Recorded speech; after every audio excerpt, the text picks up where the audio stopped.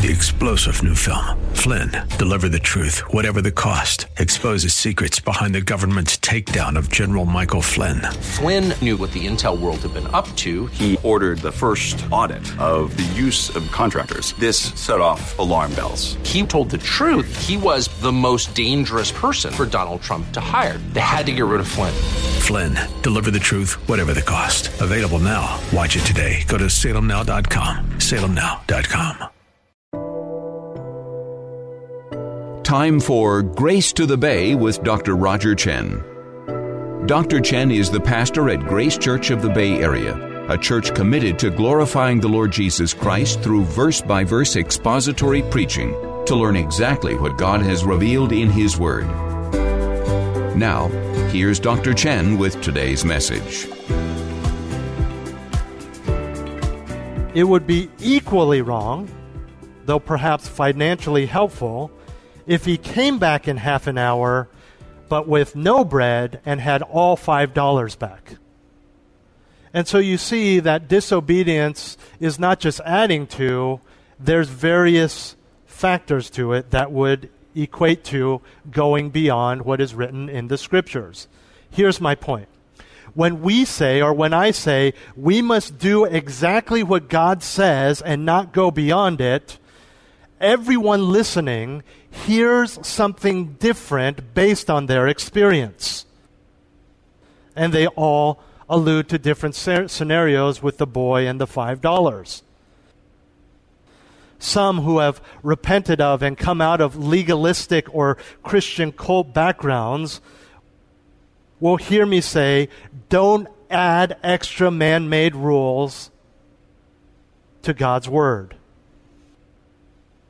Others of you who have left liberal churches might hear me say, you can't just ignore certain passages, you have to obey all of them. Like the boy had to obey everything that the mother said. And still others, perhaps, who have left charismatic churches, hear you can't just worship God however you want. You have to look at the Scriptures, and you can't just disregard Scriptures altogether and just go by your feelings. So, when Paul says don't go beyond, it means don't add to, but also don't take away, and also don't disregard part or whole. When Paul says that, he means all of the illustrations that I've given. Okay? And all of those speak to this particular context of what the Corinthians are doing. Remember, they are lifting up and thus causing division and stoking their own pride and egos through Paul and Apollos. Now, the reason this is clear, and actually a very good example for us, because it is very clear in the Scriptures that pastors and elders and teachers of the church, such as Paul and Apollos, that Christians are commanded to give them proper honor and respect. 1 Thessalonians 5:12 and 13. But we request of you, brethren, that you appreciate those who diligently labor among you and have charge over you in the Lord and give you instruction, and that you esteem them very highly in love because of their work. Okay, so you're supposed to do that. What's wrong? 1 Timothy 5:17. The elders who rule well are to be considered worthy of double honor, especially those who work hard at preaching and teaching. So we know from Scripture that they are to respect and give honor to their elders, their teachers, the apostles. But within the Corinthian church, there were those who were misapplying these commands and truths on both ends. We know that some were going beyond honor and esteem as commanded to the point of worship and veneration and causing division. And some were not going far enough by only focusing on other pastors, and we will see in 1 Corinthians actually attacking the character of the Apostle Paul, not because of sin or anything he had done, but just making things up. And so again, we see two sides of them abusing a clear command. Some were ignoring it completely by criticizing Paul for his faithfulness. And so we need to understand that if someone is abusing something, it's not that we ditch that altogether. We fix it and go back to the Scriptures, see where we are going beyond, exceeding the Scriptures, and make sure we go back to doing what is right.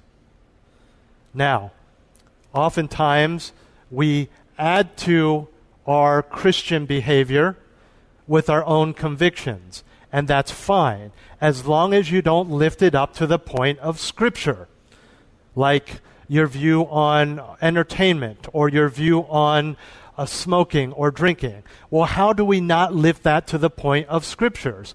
Well, if you use that as a form of worship, then that's great as long as your heart is right.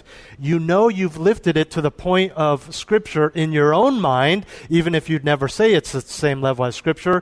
If you're judging other people for doing what is not forbidden in Scripture, or you even go out and you tell people that they are not supposed to do those things if they are a Christian. Okay? When you do that second one, well, the first one too, not only are you putting your convictions on the level of Scripture, you are putting your opinion on the level of God's truth. So we must be careful. So, Paul reminds them of what a true servant is so that they would learn not to exceed what is written. When you exceed the Scriptures, you are no longer doing what God expects of you, but what you want to do. Thus, even loving appreciation and loyalty are polluted with pride and conceit. That's a secondary lesson that Paul is trying to teach them, and we see this in the last part of the verse. So that none of you, or no one of you, will become arrogant in behalf of one against the other. The word arrogant literally means to puff up, right? And we use that illustration when we talk about pride, right? The proud as a peacock, right? Because we're talking about when he puffs up his feathers. It means literally to puff up, to inflate, to blow up, to fill with hot air. Remember the accusation of the IT tech to the man in the balloon? The avoidance of boasting and puffing oneself up is the final goal of this teaching. Okay? And it's not that we can work backwards and say, well, I don't really struggle with pride, so I don't have to adhere to not going beyond the Scriptures. You get that. He's just going from big picture to smaller. It's a fun thing. I'm sure there's a scientific name to this. I know that there's animals, right? Genus, species, family. I probably got the order wrong, but we've been trying to teach our boys that at dinner time, going from big to small, right?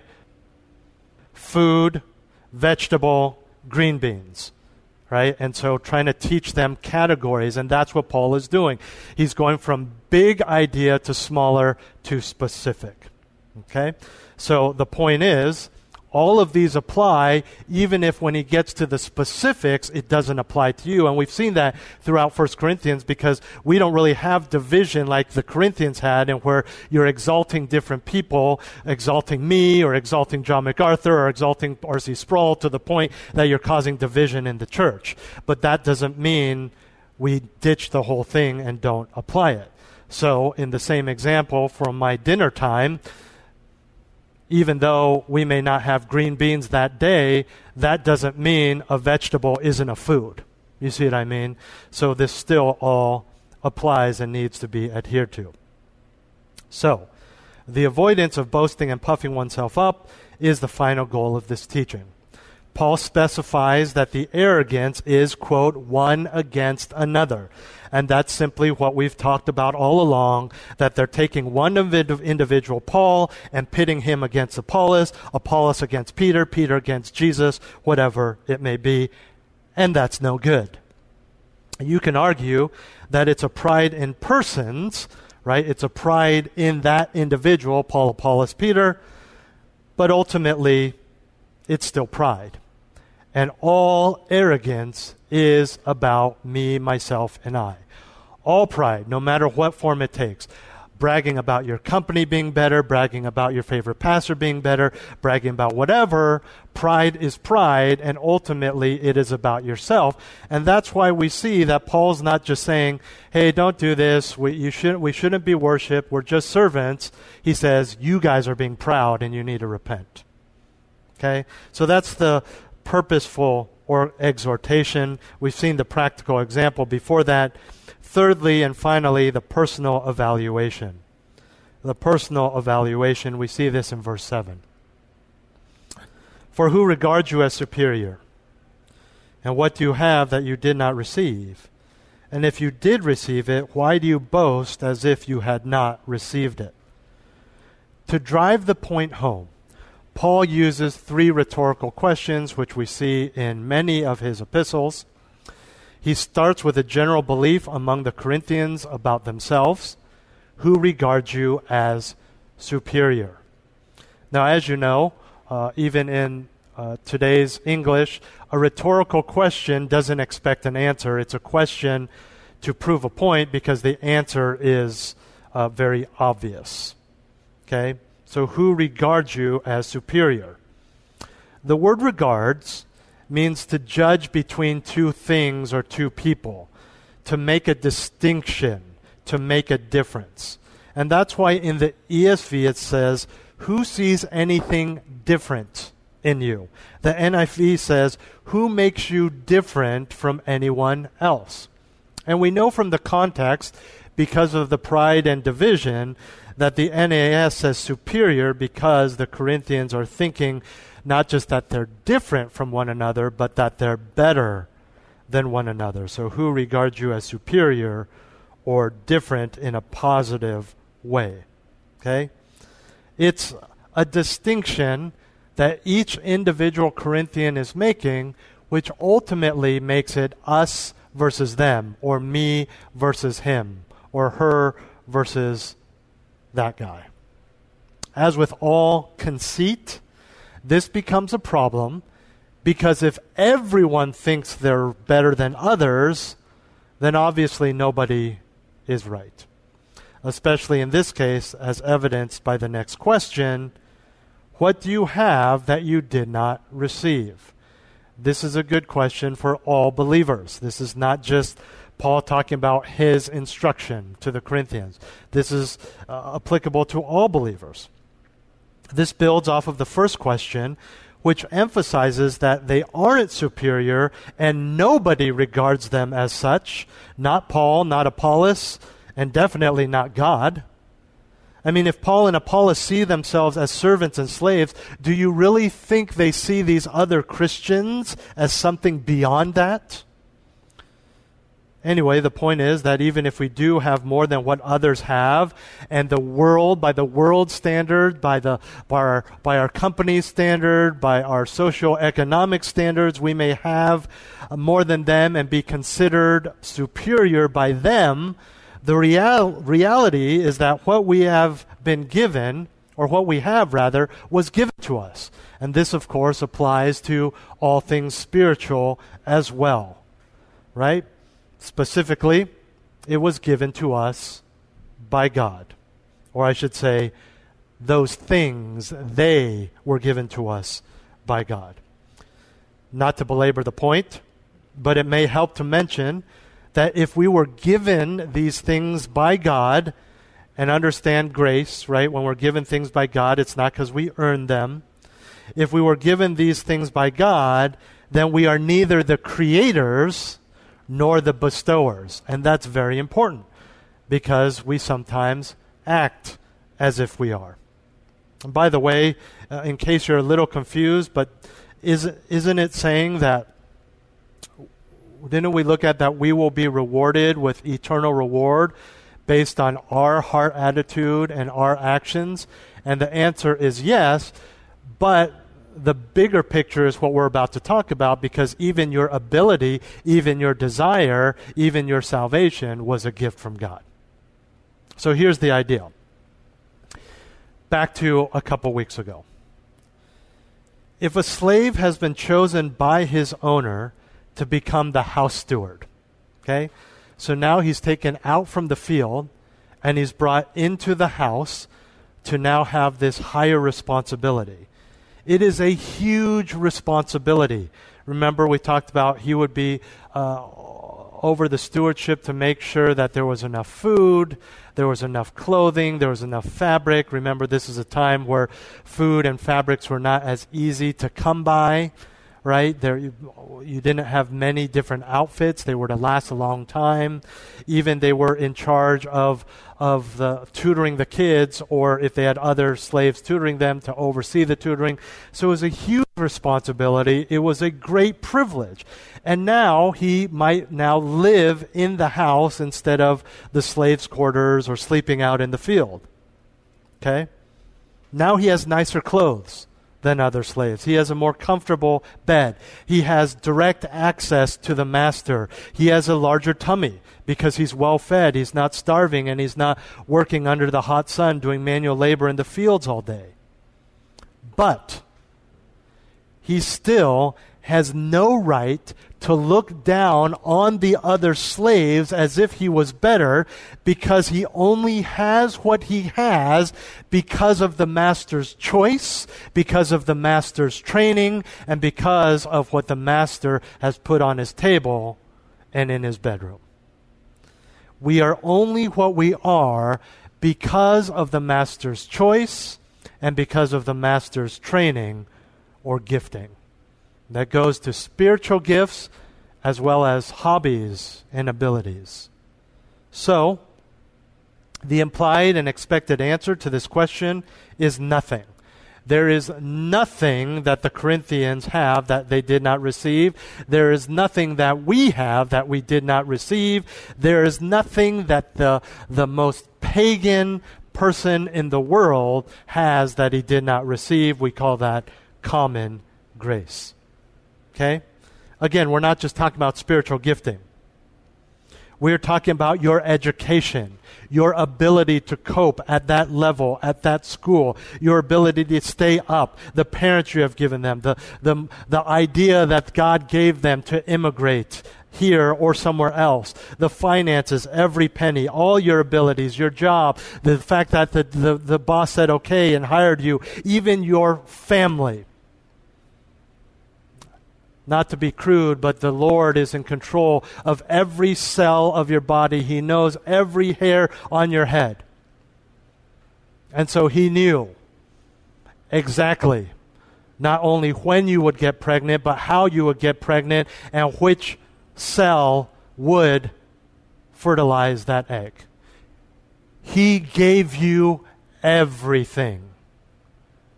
He gave you your looks, regardless of whether you think you're good looking or not. It is a gift from God. He has given you your clothing. He has given you even the people who have influenced you in a negative way. He has given you the growth that you have because of the persecution from unbelievers.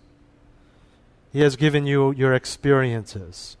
He has given you the tolerance in those early days when you thought it was nasty for coffee or energy drinks, so that you could study, so that you could get to where you are. Some of you are working and going to school. God gave you that.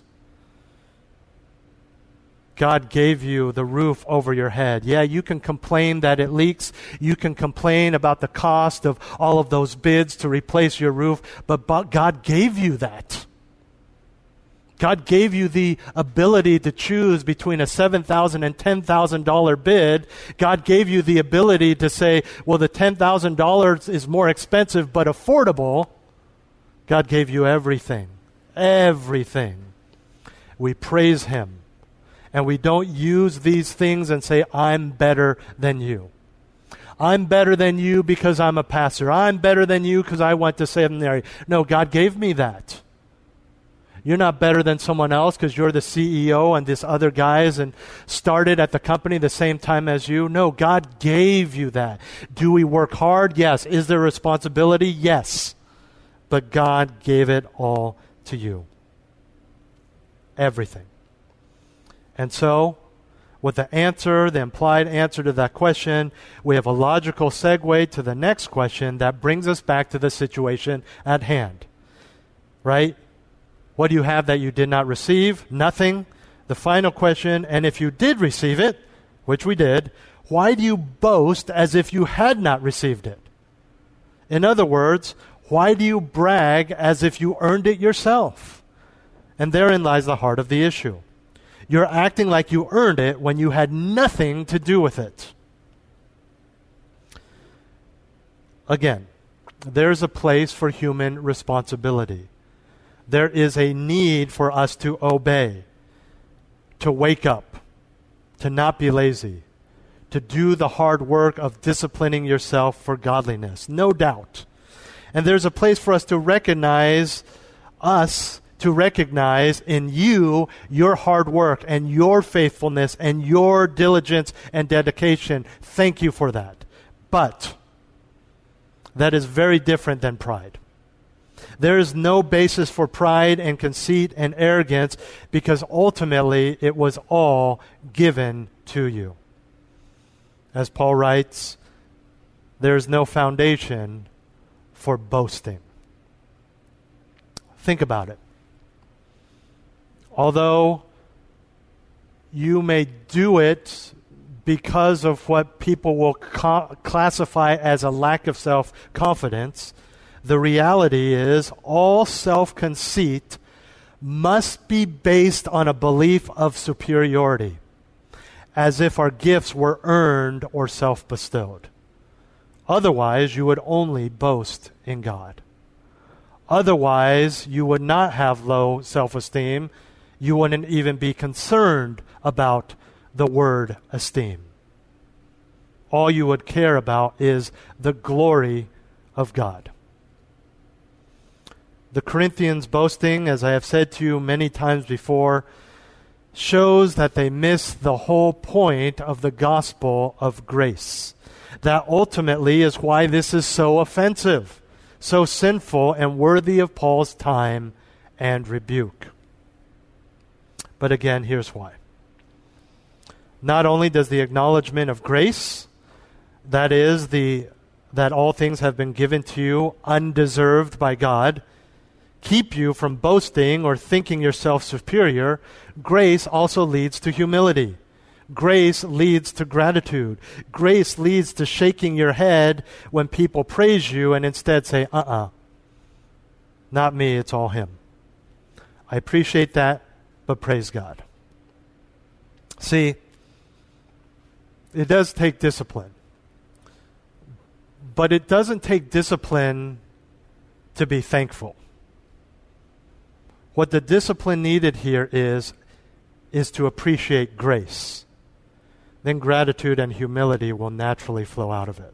You see? This is where we talk about the big picture attitude. Because if you don't get that right, and this even, you want even bigger picture, focus on the attributes of God, His holiness, your sinfulness, what He has done for you.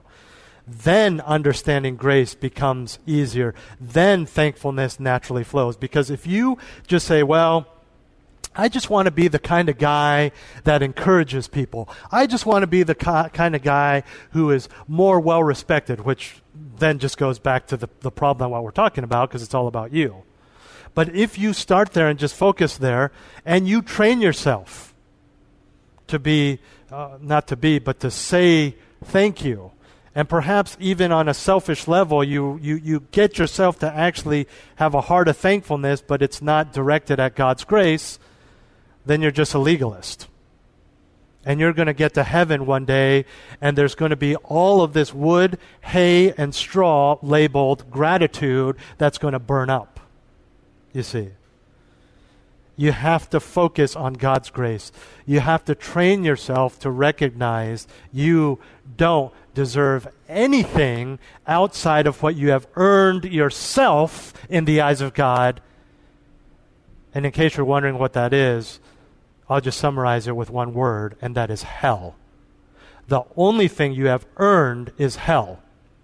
You have not earned your salary. You have not earned your giftedness. You have earned hell. And everything else is a gift from God. See, worldly wisdom and self-sufficiency as opposed to grace lead to boasting. It leads to judging. The fact that the Corinthians are puffed up against each other effectively and practically denies that God has given them all things. And what they should be doing is praising God with proper humility, humbly expressing gratitude. And that's what we should be doing as well. And so I hope that as you think through this passage, you understand that on a practical level, what Paul is doing is challenging us as those who challenge other people. He's challenging us on our pride and conceit through his practical example, his purposeful exhortation, and his personal evaluation. Now these things, brethren, I have figuratively applied to myself and Apollos for your sakes, so that in us you may learn not to exceed what is written, so that no one of you will become arrogant in behalf of one against the other. For who regards you as superior? What do you have that you did not receive? And if you did receive it, why do you boast as if you had not received it? Let's pray.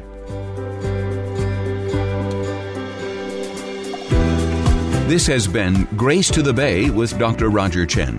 Tune in next week for a continuation of this message.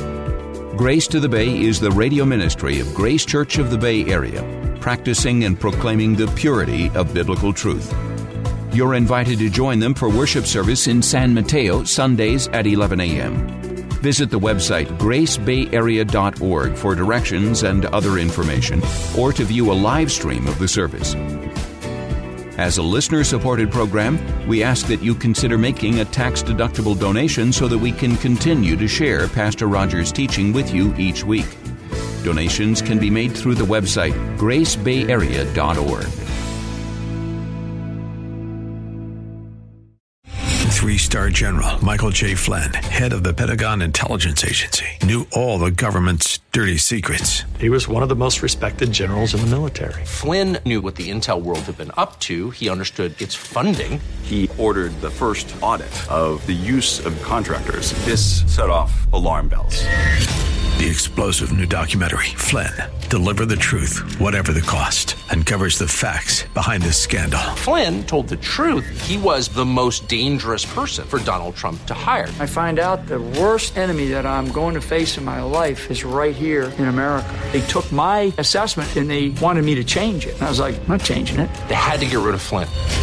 With in-depth interviews, archival footage, and never-before-seen personal records of the man behind the headlines. I just felt like I was drowning. Flynn, Deliver the Truth, Whatever the Cost. Available now. Watch it today. Go to salemnow.com. salemnow.com.